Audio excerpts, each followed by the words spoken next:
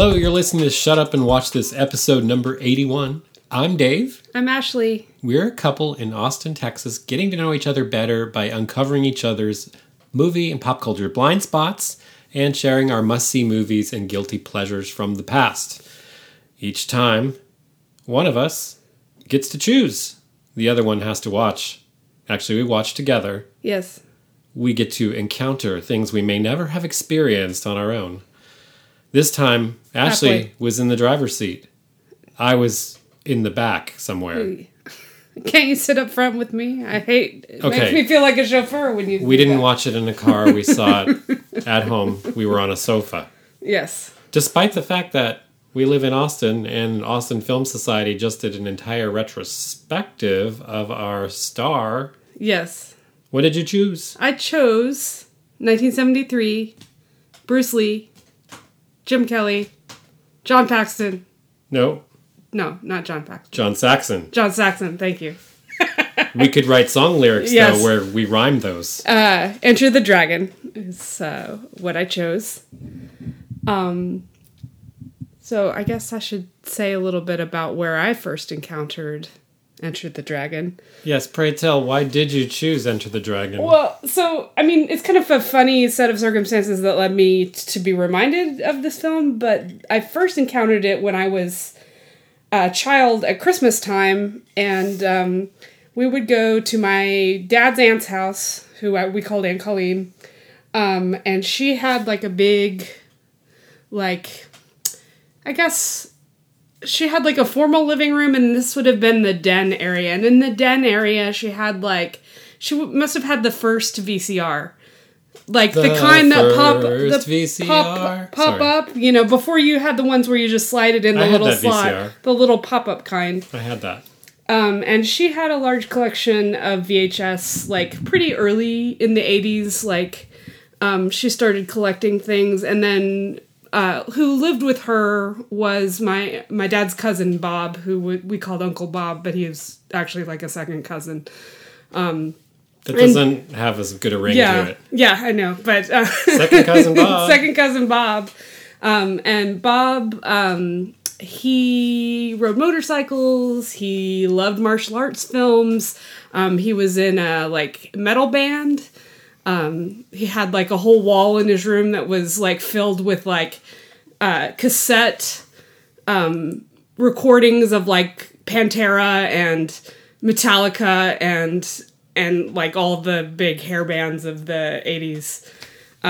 So Bob was a pretty cool dude. And, I was like, I like Uncle Bob. Yeah. Uncle Bob sounds great. We used to, our favorite game, which it's funny, I got to see my brother play this game with his kids, is we would grab onto Bob's feet and he would drag us around the house. Oh, okay. So like, I was picturing you guys dragging him. Couple of actual ankle biters grabbing onto his feet, and he walked around pulling us and getting us rug burns and that sort of thing. So he, I guess, had a history of showing us movies that we probably were not old enough to watch. I assume that we were watching these while our parents were off Christmas shopping, because I can't imagine my mom would be thrilled about us watching this movie. So wait, how old do you think you are when you're watching these Bruce Lee movies? You know, I want to say that I was 8 and my brother would have been 6. Which is a little young for the type. I can't be 100% that we watched Enter the Dragon. We might have watched some of the earlier ones when we were younger. And honestly, actually, like, probably most of the stuff would have gone over our heads anyway. So, but, I mean... I'm sure your brother, at least, was just in it for the fighting. I mean, we couldn't have been... Because I think we stopped going when I was 12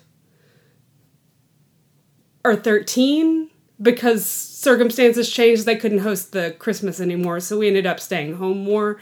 So we would have been definitely like kid age, like 6 to 10 age area in there, maybe 6 to 11 or something like that. So maybe not the most appropriate thing, but I also remember watching like Beavis and Butthead with Bob as well. I don't think you're supposed to see that when you're 8 either. And I don't think we were that young when we saw that, but but that wouldn't have been. So Bob kind of introduced us to things that we weren't quite old enough to see, but hey, my brother was way into karate and kung fu and Godzilla movies and all this stuff, so this was like right up his alleyway. I mean, and he still is. Actually, my brother's taking adult martial arts lessons now, and his middle son is also involved in martial arts, so I thought it was a cool thing. I actually bought them a copy of the DVD set, which they already had, but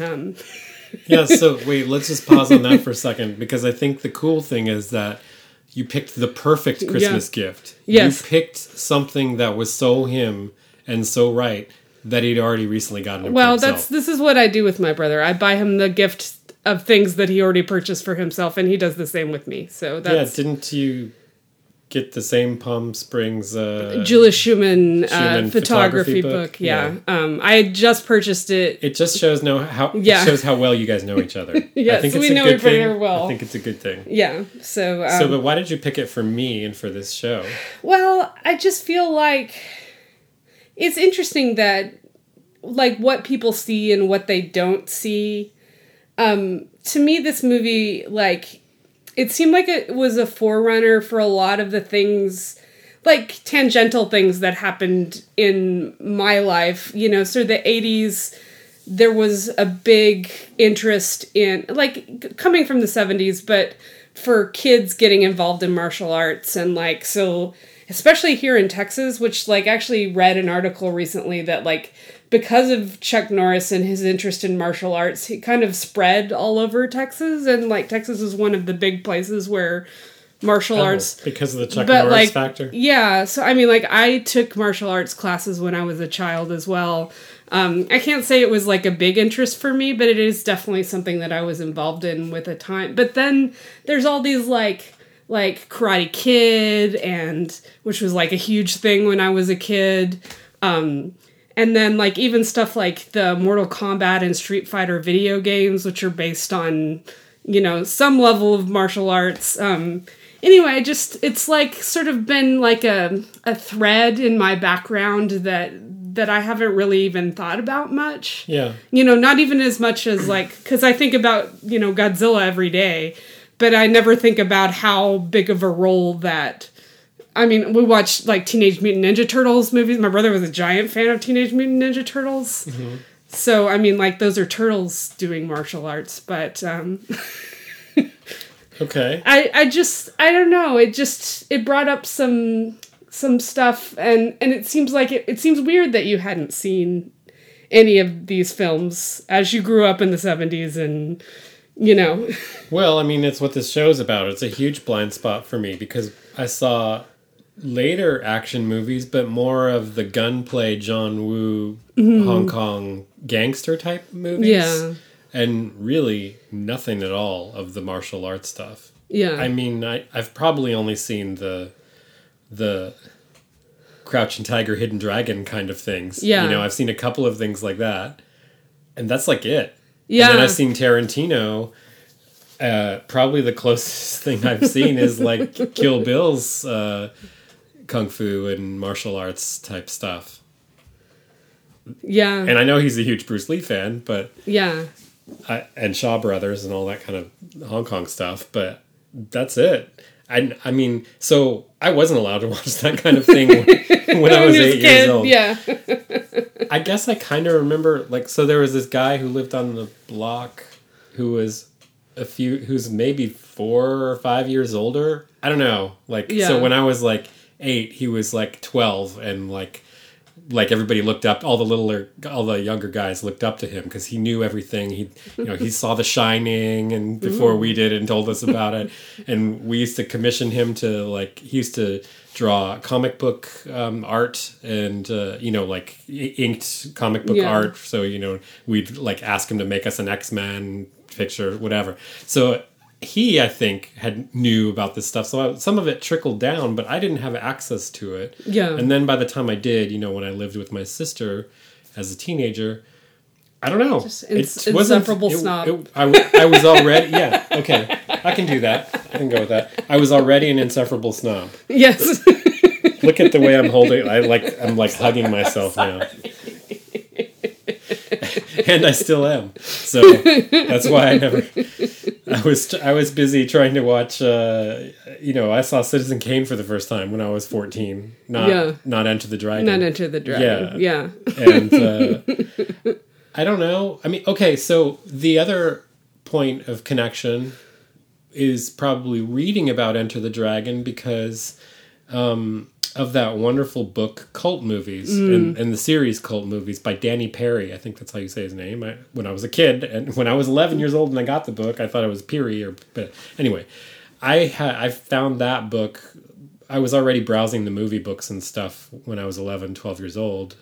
And I found that and bought it with my allowance and proceeded to read every single essay in there. And that had a lot of stuff that was totally inappropriate. Yeah. It has Behind the Green Door and I don't know what that is, but okay. It's an early porn movie. Okay. So I was reading about all of these movies, but it's also got Harold and Maude and The Maltese Falcon in 2001 and Once Upon a Time in the West and all these other movies. So that's the first time where I probably read about what this movie was like, but I didn't have access to the movie. Yeah. And then by the time I had access to everything, it just didn't occur to me. Yeah. And I probably had stereotypes then. I probably thought I wouldn't be interested or I didn't know anything about it. So, my entry point this time was, I knew, you've talked about it over the years, how this connection you and your brother had with watching the Bruce Lee movies. And so it piqued my interest. And then recently, Austin Film Society, like I said at the beginning of the show, ran pretty much the whole series that covers the Criterion box set that just came out. I didn't realize how few movies he made. Yeah. And I didn't realize quite how young we lost him. Yeah. So we actually had the great good fortune of having my older sister come out and visit us for the Christmas holidays. It was good to see her. And we grabbed her and the three of us went to Austin Film Society and we saw my first Bruce Lee movie, The Way of the Dragon. So that wasn't the first one I've ever seen. And then here we are after Christmas and you find out your brother already has the set. Well, now we have the set. I kept the set. So I was like, can we unwrap that and watch? I bought him a copy of Lady Snowblood and can we watch the rest of them now? So, yeah. I don't know. You found a blind spot. You found a big, huge blind spot. A giant blind spot. So I want to say that my first one that I saw was Fist of Fury.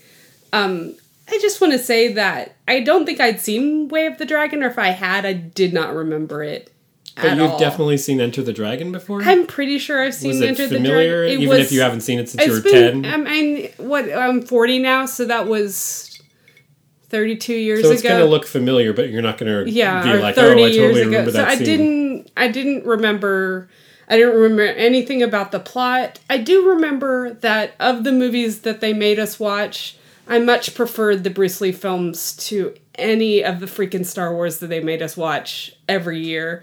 I mean, as soon as they were available on VHS, they made us watch Star Wars every year, and it never was my thing the way that... I don't know, I think I every time my brother suggested Bruce Lee, I would be more into that than I would have been into... You're like, just not Star Wars, right? Anything but Star Wars, you know.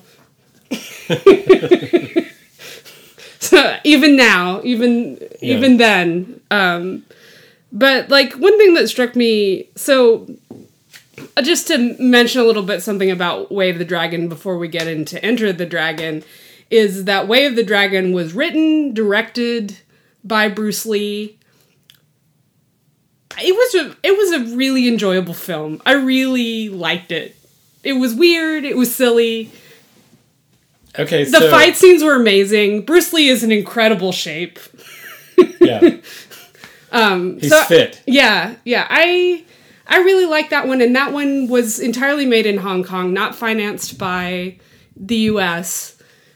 So like, you know, the camera angles are a little more amateur. You can see that there's not as much money being spent, you know, but something very lovable and endearing about the film. And then the fight sequences were amazing. So I really liked Way of the Dragon. It made me want to to go back and see Enter the Dragon it's again. funny. We are going to inevitably talk about both movies because that was my first one. Yeah. So first I have to talk about my expectations going the way of the dragon.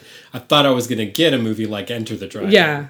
And so I was really put off sounds negative. I was pleasantly surprised by how weird and offbeat a movie it was. Like, it's got all this light comedy in it, and there's like all this weird physical comedy in that first scene. Yeah, he's a wonderful physical comedian. Yeah. It's funny. Yeah. Like, it doesn't really take itself seriously. The plot is about a restaurant protection ring, so it's not, the stakes are not all that high, really, you know. In Rome. Right, in Rome, right. It's a Chinese restaurant in Rome. It sounds like the beginning of a joke. So there's this Chinese restaurant in Rome, and it was just delightful. I mean, it was, I mean, we both like silly, and we both like action. And I had no idea that Bruce Lee was such a good comedian. Yeah. Because the whole first half hour, or, 20 minutes or so, is this kind of fish out of water thing of him arriving. In Italy. Right? Yeah. In Rome at the airport. Right. And he's basically got like the bag on his shoulder or whatever. And you're sitting there watching 5-minute scenes of him not knowing how to order the food in the restaurant or he orders like 8 soups. He orders 8 soups and he eats the 8 soups and then he has like indigestion and like has to pee a million times. Yeah. It's very weird and silly.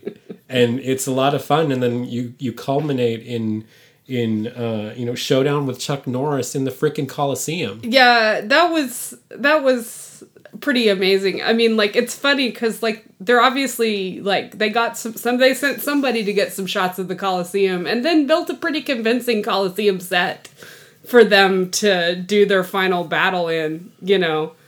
One thing I didn't expect is that Chuck Norris would end up dead at the end. That was kind of weird.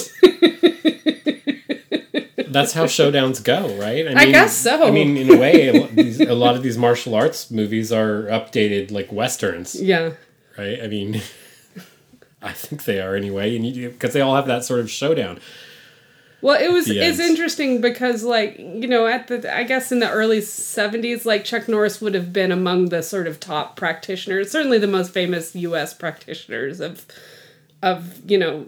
Europe or Asian style martial arts. And to see him against Bruce Lee, who is like, I didn't remember how, I mean, like, you can see every muscle on his body. It's amazing. And Chuck Norris just seems not quite as fit compared to... He's also a little hairy. Yeah. Well, Isn't there a scene where he rips off some of his chest hair? Yeah, Bruce Lee ripped off some of his chest hair, which kind of odd because it made everyone in the audience laugh, but I think that this was supposed to be like the dramatic show, and it was a little more serious in tone than the rest of the film, Well, nobody knows. I mean, we don't know how to react to that movie, because of the tonal shifts. Yeah. The whole movie, in a way, kind of veers towards goofy because of all the humor in it. Yeah.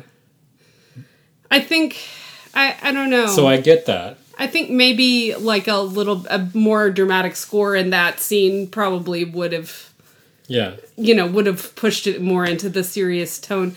But like in the end, like Chuck Norris is like a hired hand, so it seems kind of weird that like there's no honor involved on his side. He's just the guy that he's just the one they send in to clean up. Yeah. So the stakes for him aren't the same as they are for Bruce Lee's character, so I agree with you that it's a little scruffier. Yeah. I mean, at least the restored print that we're watching, I mean, there are shots that are completely out of focus and stuff like that. There's rough editing, just continuity-wise and stuff like that.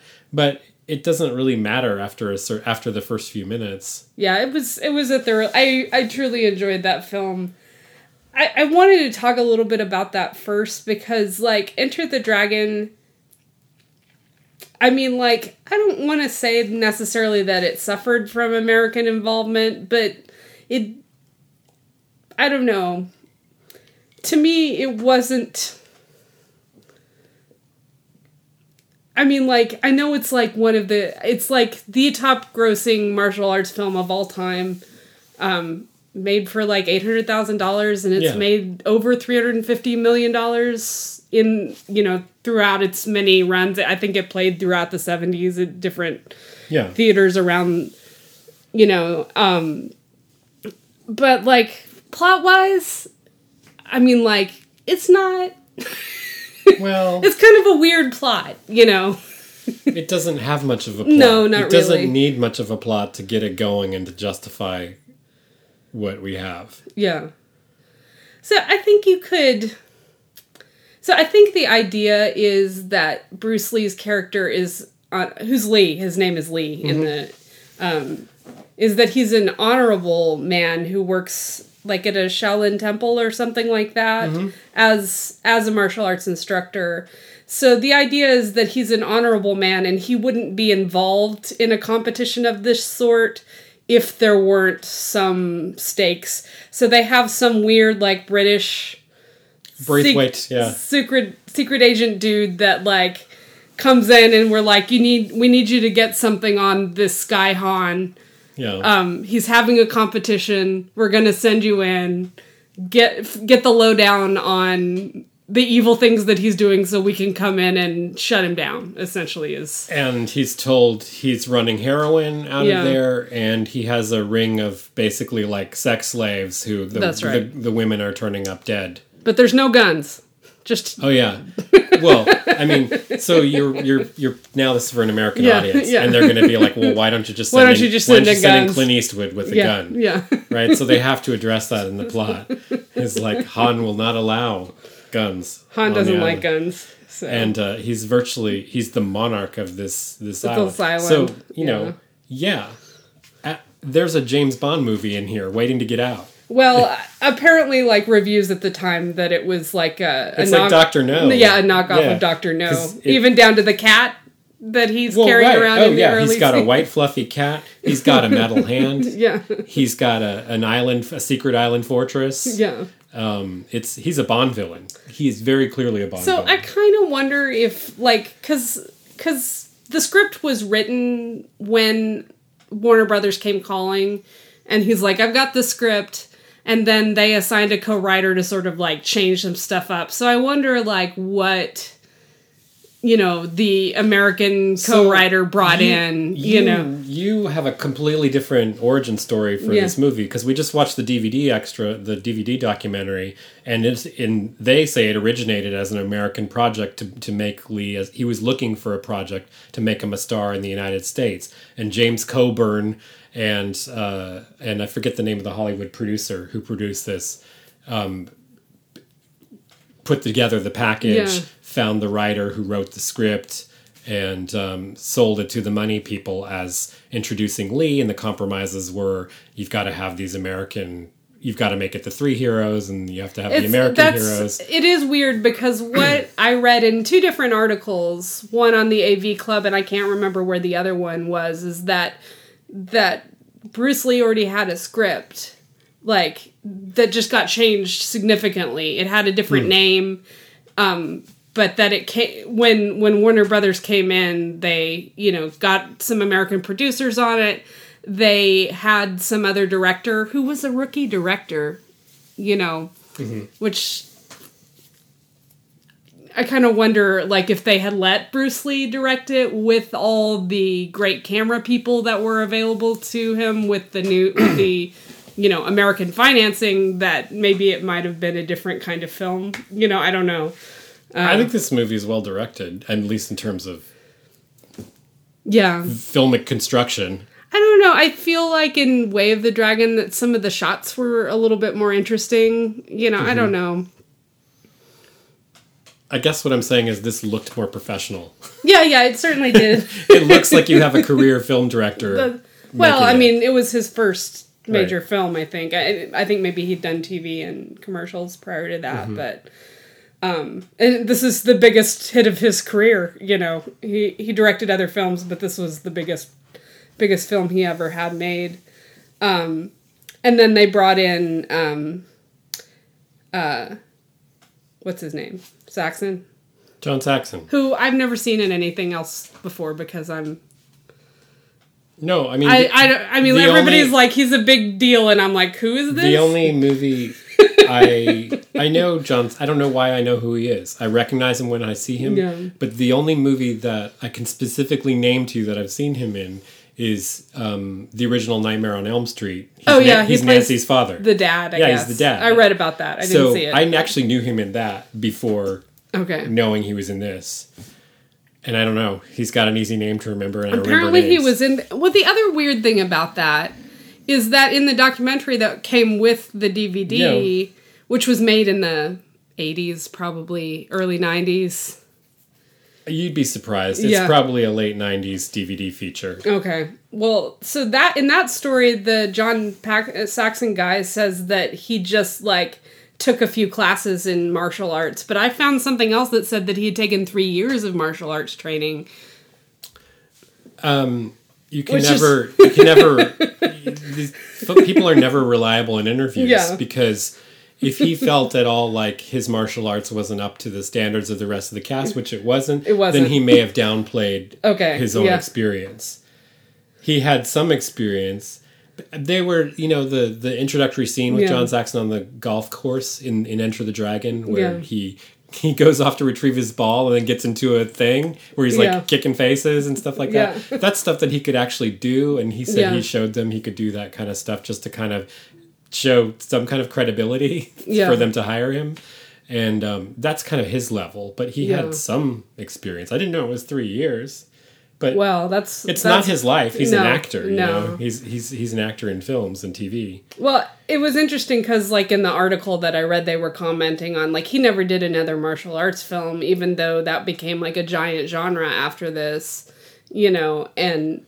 It didn't sound it made a bit like Jim Kelly, who was the other sort of third star on this.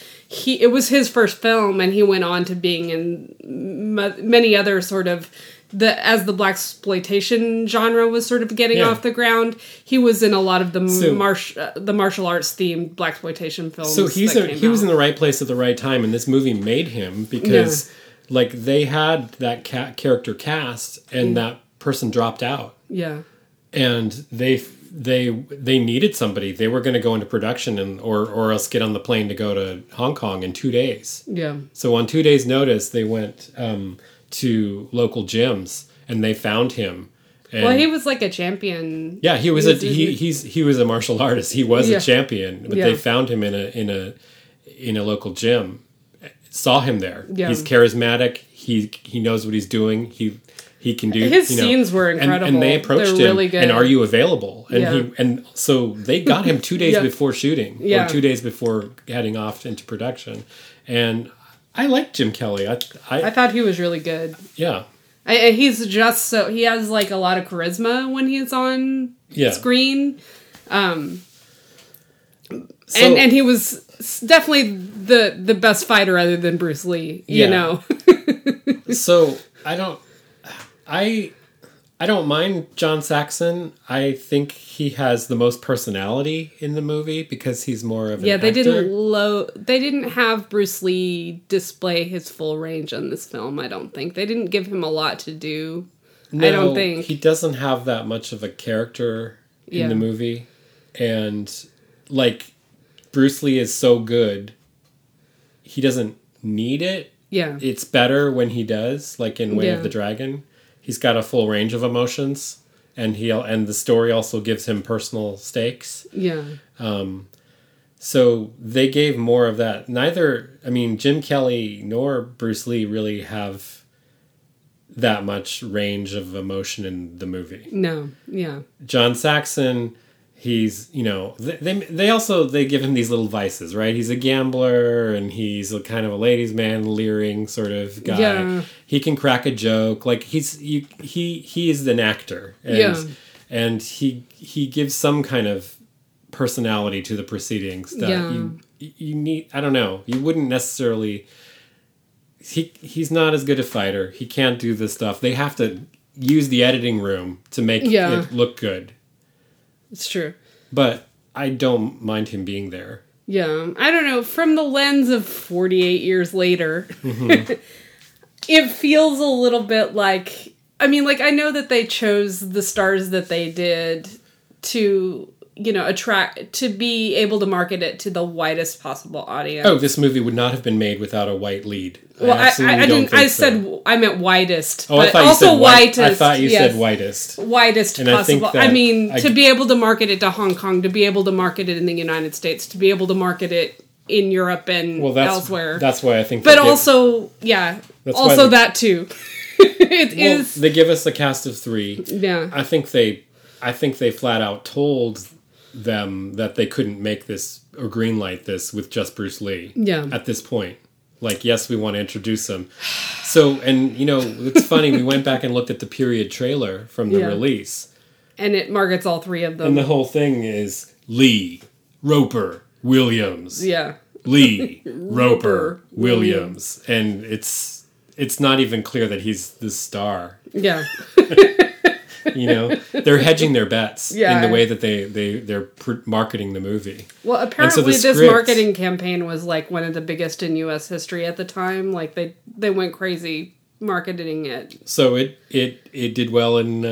It did really well in the U.S. Did crazy good when it came out. It did crazy well in Hong Kong, Europe, Japan, even like India, and I mean I was just reading this, but apparently it did crazy well.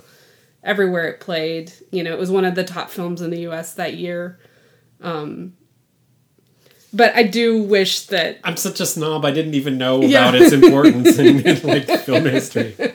Like, I wish that it could have been a true like, let's have Bruce Lee be the freaking star that he is, because like he is an incredible athlete. He's an incredible actor. You know, within the action genre, you know, it's, I don't know. Although he apparently has been an actor since he was a child in Hong Kong films, you know. Yeah. And then he came to the U.S. for a while and got a role as Kato in the Green Lantern that came out in the late 60s, I think he went to university in the States, too. And then he couldn't get any more work beyond that, so he went back to Hong Kong where he, you know, sort of built a name for himself enough that he could, you know, his goal was to be an American, you know, action star. And unfortunately didn't get the opportunity to explore that fully before he passed away, but yeah. Bruce Lee was born in San Francisco in Chinatown. Right. And then his parents moved him as a boy to Hong Kong, and he grew up there and then came back to go to college, I think. Yeah. So let's talk about him. I mean, we haven't talked that much about Bruce Lee, and we talked a little bit about Jim Kelly and John Saxon, but what do we get with Bruce Lee in Enter the Dragon? We've talked about him in the other movie. So I feel like there's a few things that where it like peeks through a little bit about his personality before it sort of like really becomes like just like action scene after action scene after action scene, which like is not a bad thing in this case. It's not like, you know, there's like 3D animation all over the place or anything like that. That's what we're buying a ticket for. Yeah. Because we want to go and see action scene after action scene. But, like, the first scene that he's in, which is at the Shaolin Temple, where he's talking to the British guy, and then he pauses just, like, in the middle of their conversation. He puts him on hold and goes to talk to his student. To teach them how to kick with emotion. You know, so I enjoyed that part. And then there's another little bit of where I think his personality shows through where this guy just randomly starts challenging him on the boat to the island. And, that was good. Yeah. I forgot about that.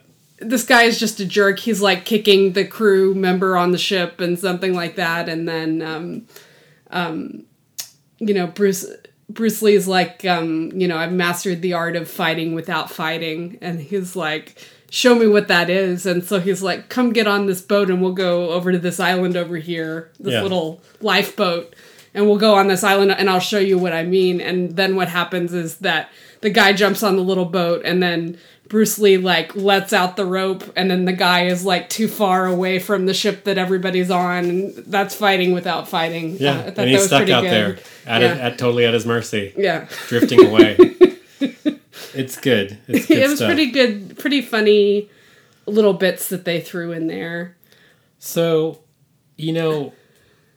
Bruce Lee is just one of those performers that you just point the camera at them and he has instant presence and charisma. Yeah. He just the camera loves him and your eye is always on him.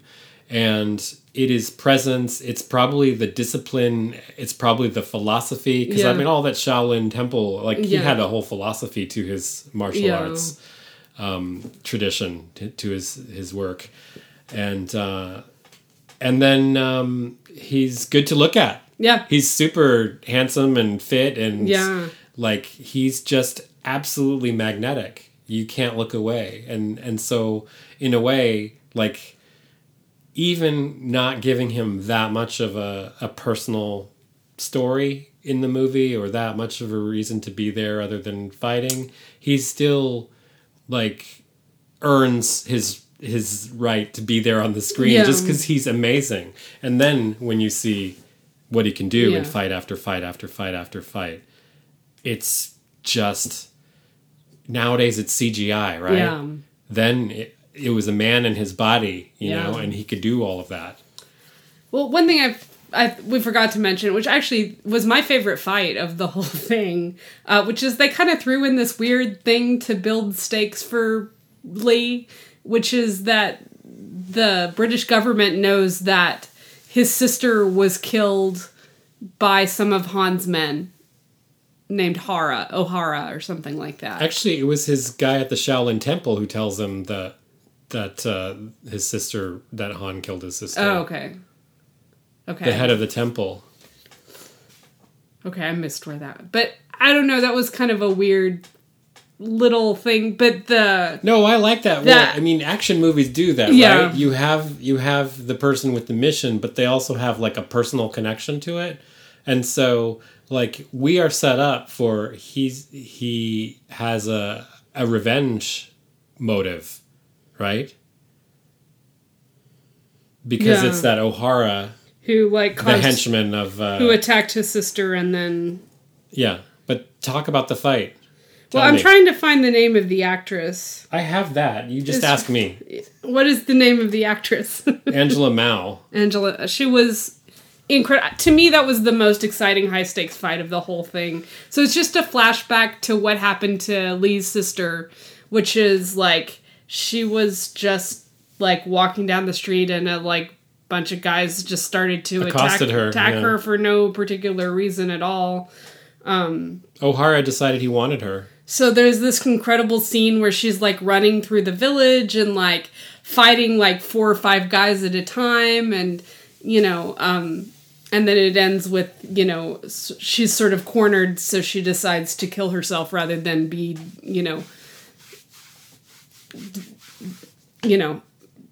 dishonored by this O'Hara guy. So that is a brilliant scene. That's my favorite action sequence too. Yeah. And I guess she's a big deal. I don't know anything about Angela Mao, but she was just incredible. That was so fun to watch. I mean, so that scene works for so many reasons, and if you gave that kind of story gravity or equation to the rest of the movie, it would have been even better, because what you have there is you have first of all, it plays with your expectations, because you think it's going to be a scene of them accosting and assaulting a helpless woman. Basically, she's surrounded by rough dudes, cornered, and then she runs. And then the exhilaration of finding out that she can actually kick ass. Yeah, she freaking kicks ass. So, I mean, she's amazing. In my, headcanon, there's a version of this story where instead of dying, she's captured and he gets to save her, and then they get to fight together, and I would have loved to see that. It's very weird, and I think if I don't know what is going on at the script level, because this seems to me to need a revision that does something like that. Where he's got a stake to save her from... Because they're clearly trying to... unless it's they got a phone call and says, we can get Angela Mao, write something for her, she's coming in 2 days or something. I don't understand why they took the time to, give Lee's character, the motivation of having his sister killed by this person, and create this wonderful set piece action thing. And it works also because it's like a short film. I mean, it's a short film. It has super high stakes because it's this woman, it's her honor, it's her life. Yeah. She's running for her life. We don't want her to be one of Han's victims, and yet it's a flashback, so we know that she is. But what does the movie do? It resolves the O'Hara thing within a half hour. Yeah. So Lee takes care of O'Hara, like, it's the very first fight that he has soon after on the island, getting to the island. And to me, that seems like a story problem because, like, you could make him be one of, like, something he's building towards instead of Han. It just seems like then you take that. So that's one minor complaint I have is that they resolve that personal motive for Lee, like, within 30 minutes. Yeah. When you could have kind of held that over our heads for, I mean, maybe that's a cliche to do that, but why introduce it and then resolve it right away? So, I guess, let's see. Once we get on the island, Han has, like, sort of an elaborate, very weird banquet for his competitors. Is this the room with all the bird cages hanging down? It has bird cages. So, it's funny. Something we were watching, they were saying that the shot was really boring. They had that shot from above, but it was really boring without the bird cages. So they added the bird cages to add some visual interest, apparently. Yeah, well, the cinematographer said the director told him to set up this shot that's like bird's eye looking down, and it just looked like little people moving around. It was really not very interesting. So this is... I'm curious. So this movie was filmed in Hong Kong. Yeah. This seems like a very Western gaze sort of scene. So it's got, like, every, like, cliched, like, there's a Chinese New Year dragon there. Well, go look at the production. Yeah. the crew. This is an American production. Okay. I mean, this is written and directed by Americans. This is Bruce Lee as seen through the eye of Americans. Well, but you know, interestingly, the like, so there's some things that I liked, like the details of the architectural details. I enjoyed. They're beautifully done, and the colors are gorgeous. But the scene is very weird because it's this giant, like, there's Chinese acrobats there, and then, of course, the Chinese New Year dragon, which is a weird thing to have, unless it is Chinese New Year. I don't know. No, I think you're right. There's this kind of stereotype fetishism thing going on. It's very weird, and then, like, Han comes in, and he's just evil, you know? Yeah.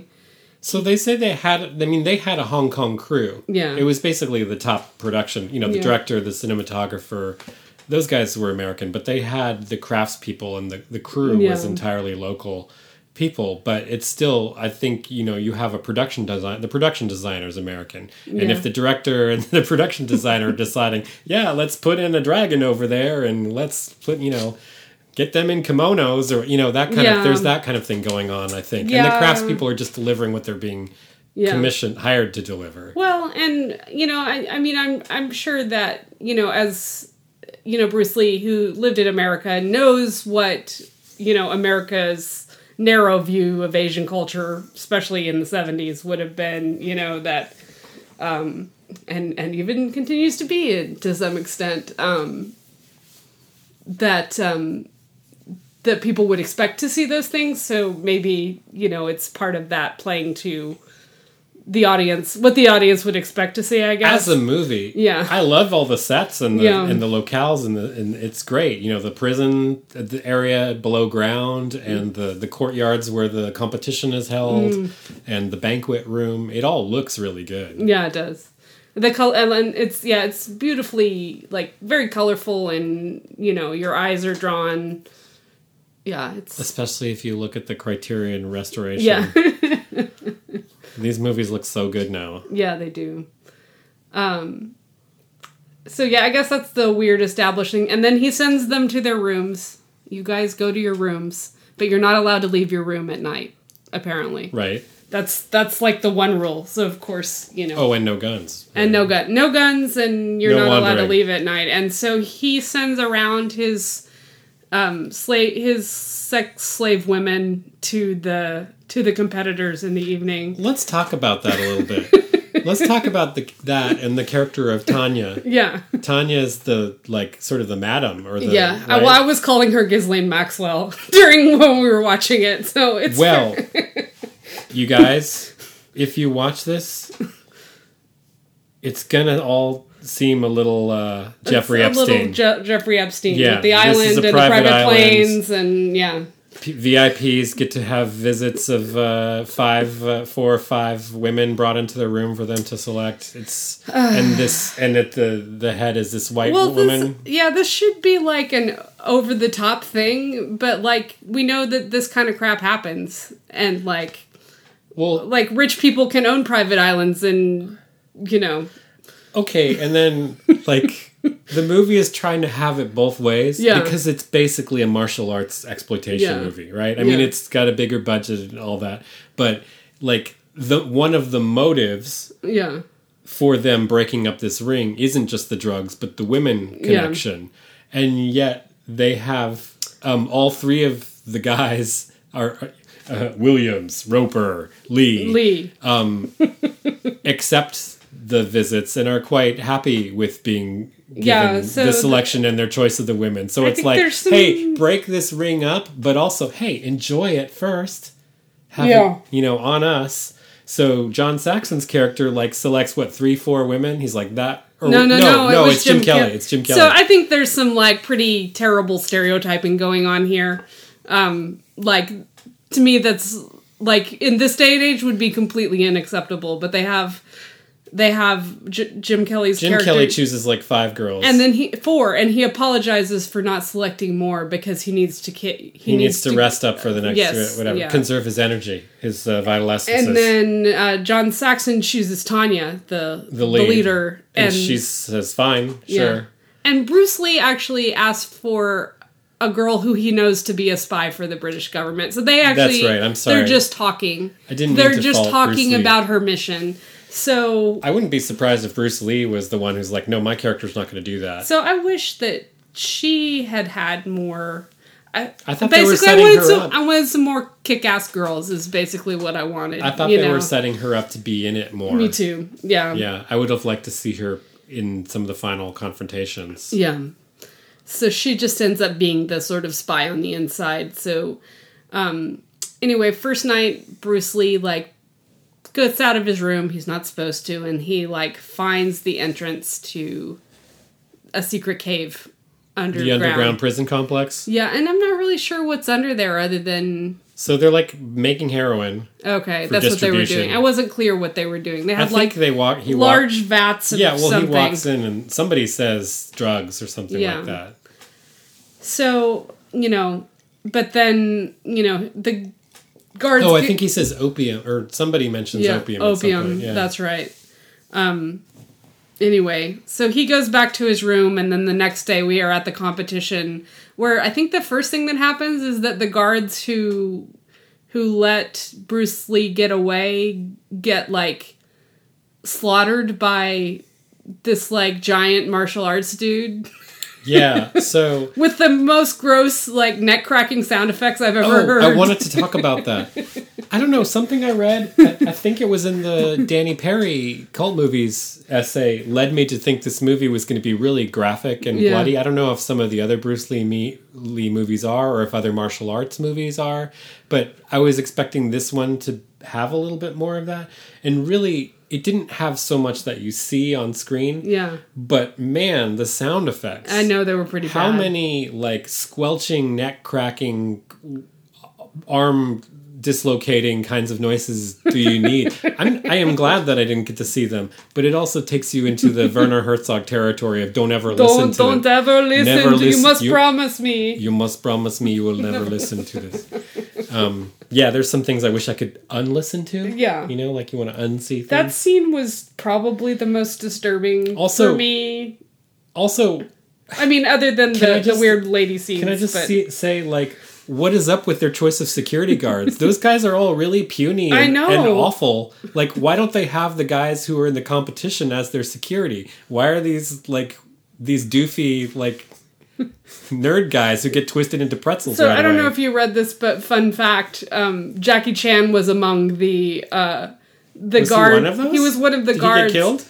I mean, like, I don't know. We'd have to watch it, but he was in several scenes where he was attacking and being, fought off by Bruce Lee. My other confession: I've never seen a Jackie Chan movie. I've probably seen a few. It's been a long time though. Yeah, so. I do not have martial arts movies in my Yeah. in my repertoire. And just like, hey, it's good to have things that you still have to watch, Yeah. right? Like, wouldn't it be sad if You've seen all the movies. you've seen all the movies that matter? I've Yeah. seen them all. I did that already. So then I guess we got a fight between, I can't remember who, maybe is it Jim, I can't remember who they fight in that first. I don't remember. So actually, it doesn't really matter. The competition scenes all blur together for me. Yeah. And to me, even though the actual choreography and the fighting has visual interest, and especially when it's Lee or even Jim Kelly or some of the others, but it doesn't have the weight story-wise that the Angela Mao scene does. Yeah, it's and I true. just it just doesn't mean as much to have it be that kind of part of the competition. Yeah. Even if, Bruce Lee, John Saxon, and Jim Kelly have this, they're on a mission. So Yeah. it's never just about the competition. But sometimes it kind of feels like it's just about the competition. Yeah. Somebody's going to twist a bunch of guys into... So throw them across the room. In that scene, I think that's when Bruce Lee fights O'Hara, the guy who is responsible for the death of his sister.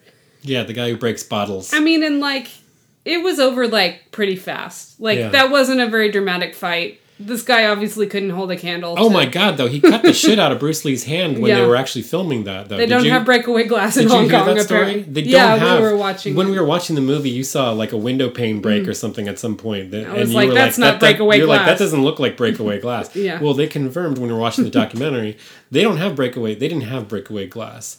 So those bottles he breaks, those are fucking live bottles. And they had it choreographed down to the millimeter or the centimeter, whatever, and he took a swing at it, just a hair, and he got Bruce Lee, and it was supposedly pretty bad, but Bruce Lee was just like, hey, it happens, So when they broke the glass in the control room, you can see it's a whole sheet of plate glass, which must have been razor sharp, and then Bruce Lee has to jump out of the control room between the shards of this plate glass. I mean, he could have cut the crap out of himself. Oh my god! But when you see his body, his shirt's off a lot. Yeah. You don't see scars all over Bruce Lee. No. He's doing something right. He knows what he's doing. Yeah. So yeah. Yeah. Yeah, and then I guess he breaks out again the next night and tries to get in again. I think so. And then a lot of that Han stuff blurs together for me. Starts to question. Yeah, this part, it doesn't really matter, but he starts to question Jim Kelly about it because he went out the same night, but he was just smoking a cigarette or something like that, hanging out by the moon. Well, he tortures him, right? Yeah, he tortures him. That actually was a pretty good scene because I think Jim Kelly is, again, other than Bruce Lee, the most interesting fighter on this thing. And then there's that cool scene where he kicks him through a wall into this place where the people are hanging out smoking opium, and it's super trippy. And I love that scene. That was a good scene. There's just a bunch of women who don't react at all, other than kind of amused when he gets thrown and kicks through the wall and comes in. It's good stuff. So I heard apparently it was originally supposed to be Roper who got tortured and killed, but John Saxon wrote into his contract that he wanted to be the one that lived. And interesting, because I find it problematic that, again, it's the black guy who dies. Yeah. There's definitely some of that racism in the Hollywood thing that's coming out but here otherwise exclusively. Jim Kelly is great and he holds his own the whole time in the story, and he's vital. He needs I to be want there. to see his other films because I really Yeah. I liked him in this film a lot. So I wanted to ask, you said your favorite fight scene is the Angela Mao, Yeah. his sister, kicking ass scene. What are your other favorite standout action scenes for you? Is there another one that stands out? probably the first time he breaks out and discovers the sort of like fighting off guards in the thing. And then I guess probably as far as visually, the last scene, Same. you know, I think it has the visual weight that it needs to have to be the last scene of the, you know. I love that. Yeah. There's really no reason for there to be a Hall of Mirrors. No. But you've got Lee in direct face-off with Han Yeah. with the mirrors. Yeah. That's good. It looks really good. It's a pure movie Yeah. kind of thing. Well, it's so interesting, like, because they go into the space because he lost his claw hand, so he's going to go get another weird weapon hand to put on his arm stump. Han is. Yeah, I'm sure that's been done in other movies, but Yeah. how fun is it to see that he has all of these attachments, right? Let's see, do I want the claws, The claws. or the knives? I remember claws and knives. I can't remember what Yeah, else the he has. claws and knives. And then he beat someone to a He had a pulp metal with a hand. metal hand. He that was bashed Jim his- Kelly. He was yeah. wearing the metal hand That's when right. he beat up Jim Kelly. But that scene is because it has these like beautiful glass display cabinets with the various hand attachments in it. That's and right. Then like I don't remember how it happened, but they end up with like a spear thrown through like a secret passageway door. Oh, yeah. And that's how they get into the room with the mirrors. Mm-hmm. And so you have that cool shot of like the mirrored doors with the spear like sticking out of it. sticking out. You know, it's pretty cool. Which is ultimately how Han meets his end. That's true. Yeah. Yeah, I like it. It's not just there. It has a story. It has a reason to be- purpose. It has a purpose. It's there in the outcome. My other favorite Bruce Lee moments are, and I can't remember which fights these are. Some of these like fighting the minions in the underground area. Maybe it's one sequence with Yeah. several parts. But the one where he's got the stick, Oh yeah. Bruce Lee with the stick, man, this guy can work with the weapons Yeah. and the props. Like swinging that all around, that just looks so good. I think his shirt is off right by now too, and it's Well, just it's one of those. interesting because he has the stick and then he switches to nunchucks for So the second part of nunchucks that are sequence. freaking amazing too. But I actually enjoyed the nunchuck scene in Way of the Dragon much more. Uh-huh. I think that was more interesting. It's in that little Yeah. alleyway. That's true. The alley, and yeah. the comic use of the nunchucks Yes. was pretty good.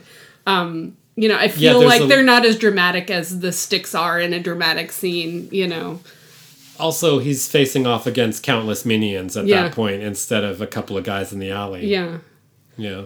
Well, and you know, I'm glad that they have the face-off scene between Han and Lee because the other sort of like, you know, I guess the height of the action is when they release the prisoners, and then like the prisoners come up and fight all the Han's people. Yeah, that was really- they and released- it's like too much chaos going on, you know. And they're color coded at least. Because Yeah. otherwise, it's just. the prisoners are wearing black, and it's a group of guys in black fighting a bunch of guys in white. And the martial arts guys Yeah. are wearing their gis, so yeah, it's well, and then like I missed like a lot that happened in that because apparently Tanya got killed at some point. Yeah. You know, because they have a scene where like Ropers looks back and sees her dead on the plinth I or don't remember something. seeing like, her die. I just remember seeing a cut to her body. yeah, so I wonder if there was a cut where it I don't showed know. her Are there death deleted or something. scenes on the Yeah. DVD? I don't know. Maybe we should go back and check. Okay, we're almost at time, but yeah. we have to say something about the music. Oh, music's real good. Do you like the music? I do like the music. So the music is by Lalo Schifrin, who just did, I think he's credited with like 100 Wow. scores.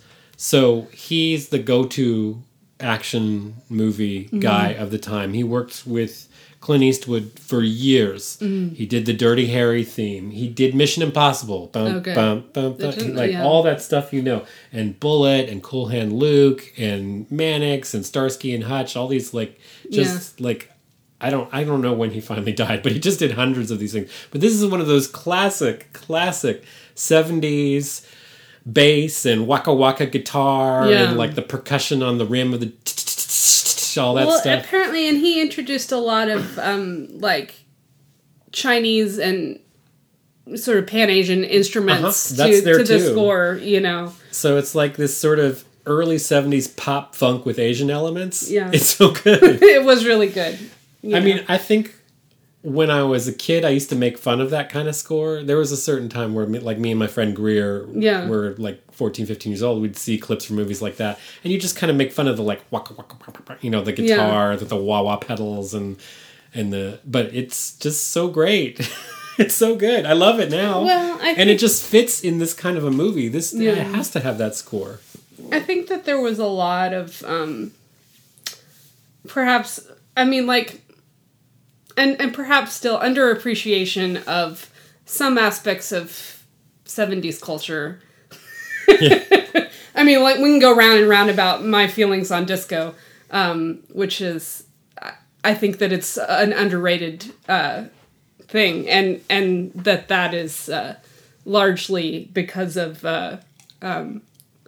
homophobia. Is where I thought you were going with that. Yeah, but I mean, also, like, funk music and, like, is incredible. It's incredible, and I think that it's way underappreciated for the artistry that goes into it and the incredible sound effects and what they were doing with early electronics in order to get those kind of sounds and stuff like that, and I think it's just way underappreciated, and I think now, Lalo Schifrin's European or something. I don't know if he's I think he's Argentinian or something like that. I think there was, for actually, a lot not European. I can't remember. Of my life, like, this backlash against the 70s, and it probably had to do with the fact that my parents, who were baby boomers, probably had bad memories of the 70s because of the recession. And I mean, you know, I grew up in. I was a kid in the 70s and a teenager in the 80s, and we were trashing the 70s. Yeah.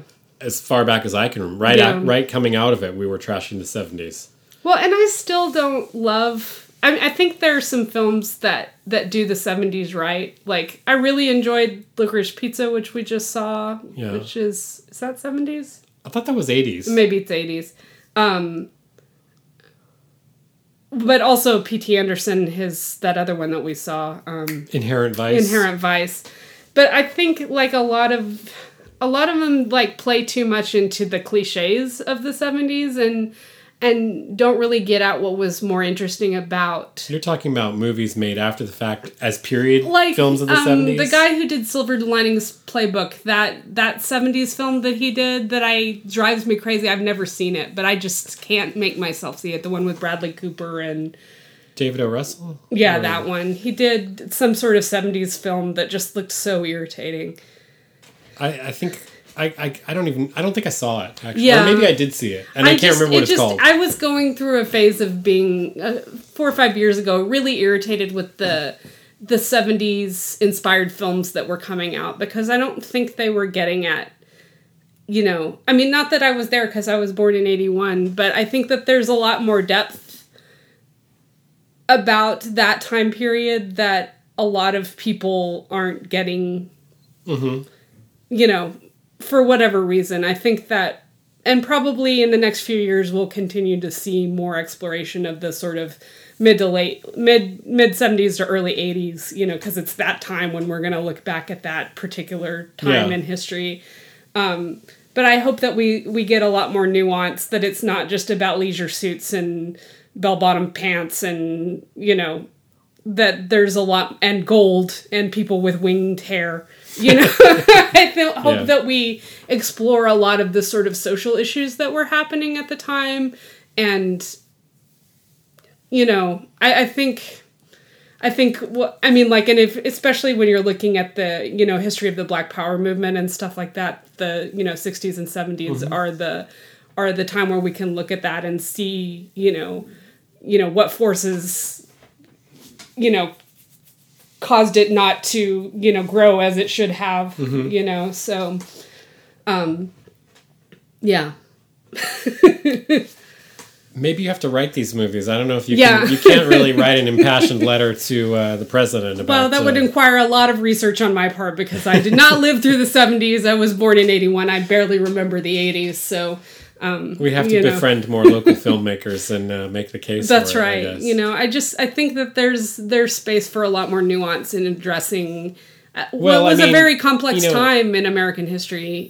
Just as well. Maybe P.T. Anderson is the one, or one of the ones, Yeah. because he's, I guess Boogie Nights is 80s, right? It's like 70. It's like the late. Okay, It's he's like kind of 78 always through 80. He's always right around the turn of Yeah. the century. I mean, the turn of the century, the turn of the decade. It's not really, but Yeah, I think around one the 70s, 80s. of one of the big events during Boogie Nights is the New Year's Eve for 1980. But as you said, Inherent Vice captures that kind of long good night. Is that the right name? The Robert Altman film, The Long Goodbye. Yeah, The Long Goodbye. Yeah, that's Sorry. such a good film. I really enjoyed that film. Yeah, I mean that it kind of nails that sort of 70s. Yeah, Altman, I think, because he was making films during that time, like Nashville is such a interesting and nuanced film. Although that again may be early 80s, I'm not entirely sure on that. No, I think it's a 70s movie. That's a I want to say fascinating 78. film. Well, and that film,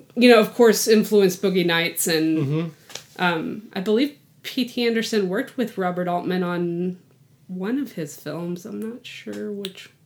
I can't confirm or deny. I don't know. I think he's a co-director on maybe the last film he made, the Prairie Home Companion. Companion. Did you say he helped finish that or something? Yeah, because they would insure the film because Robert Altman was so old at the time. Yeah.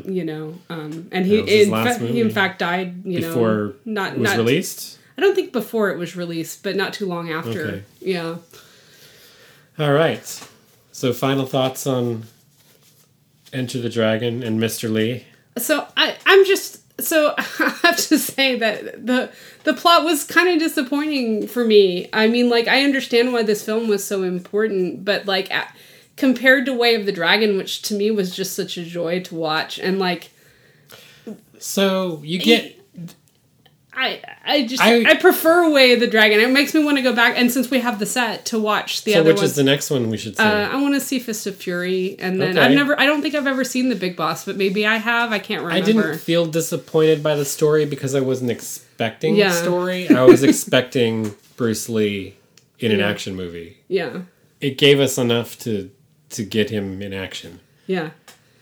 Well, and I think for me, Bruce Lee is the draw, and the fact that he had to share the spotlights per se with a white dude that I don't know.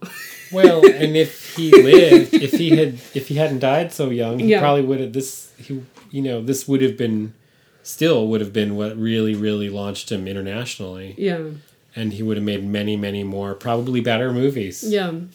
Where he would get to do more of his whole range. Yeah. As an actor, perhaps as a director. But I mean, like, boy, did this made shockwaves throughout entertainment it's still now. I mean, like, it's influenced everything. It influenced video games. It influenced, all the media, or a good portion of the media that I watched as a kid. It's probably why little kids are taking karate lessons all across our country. Yeah. Well, and, like, the history of that is fascinating, too, because, like, essentially the history of martial arts in the U.S. is that there isn't sort of a, like, it's a simplified understanding of how martial arts developed, that there was, like, in China they did martial arts this way, and in Japan they did... Yeah, like there are these isolated things and different traditions. No, but, like, I mean, like, because China is such a huge place, and like, in Japan, like, even though it's a smaller place, like, people, like, little cultures developed separate from one another. And so, like, in like the northeast corner of certain parts of China, they did some sort of martial arts in this particular style. So there isn't this sort of, like, big overarching ancient thing that sort of our U.S. practitioners picked up stuff from Japan and from China and from Korea and they sort of mixed it all together and to create their own sort of Americanized version of martial arts, you know, that probably incorporated a lot of things from a lot of different cultures within, you know, Asia. And then, but they package it in this like westernized version of, the ancient arts of the, you know, which it is inspired by that, but it's interesting that the way that it began to be practiced in the 70s and 80s was sort of an invention that was inspired by, you know. So anyway, I just think that that's interesting that it's kind of like when you study tiki cocktails well, and the whole tiki thing. And Chinese food isn't really Chinese food. Yeah, exactly. Kind of you know, so I think, I don't know. I'm glad that I have more knowledge of some of the many cultures, you know, of Asia and, you know, the islands, you know, that it gives me a deeper appreciation for, you know, how cultures sort of interact to create new things and it's, you know, appreciation and it's appropriation and it's good and it's bad and it's interesting. Yeah. And me, I'm now a Bruce Lee fan. Yes. And I want to see all of them. All of them. So I think our mission this week was successful. Good choice. Thank you. Loved it. Wish we could have seen it in the movie theater. Yeah. Like we saw the other one. Yeah. But, we can do it at our leisure. That's right. On our giant TV with the Blu-ray. Okay. Thank you for listening. Next time, it's my turn. No idea which way I'm going to go. Yeah. So you'll have to just trust us. Hopefully it'll be something good, whether you've seen it or not. And if you have other opinions, thoughts about Bruce Lee, Enter the Dragon, drop us a line at shutupwatchthis@gmail.com. Tell your friends about the show and subscribe to us. And we will be back soon with another episode. Take care. Bye. Bye.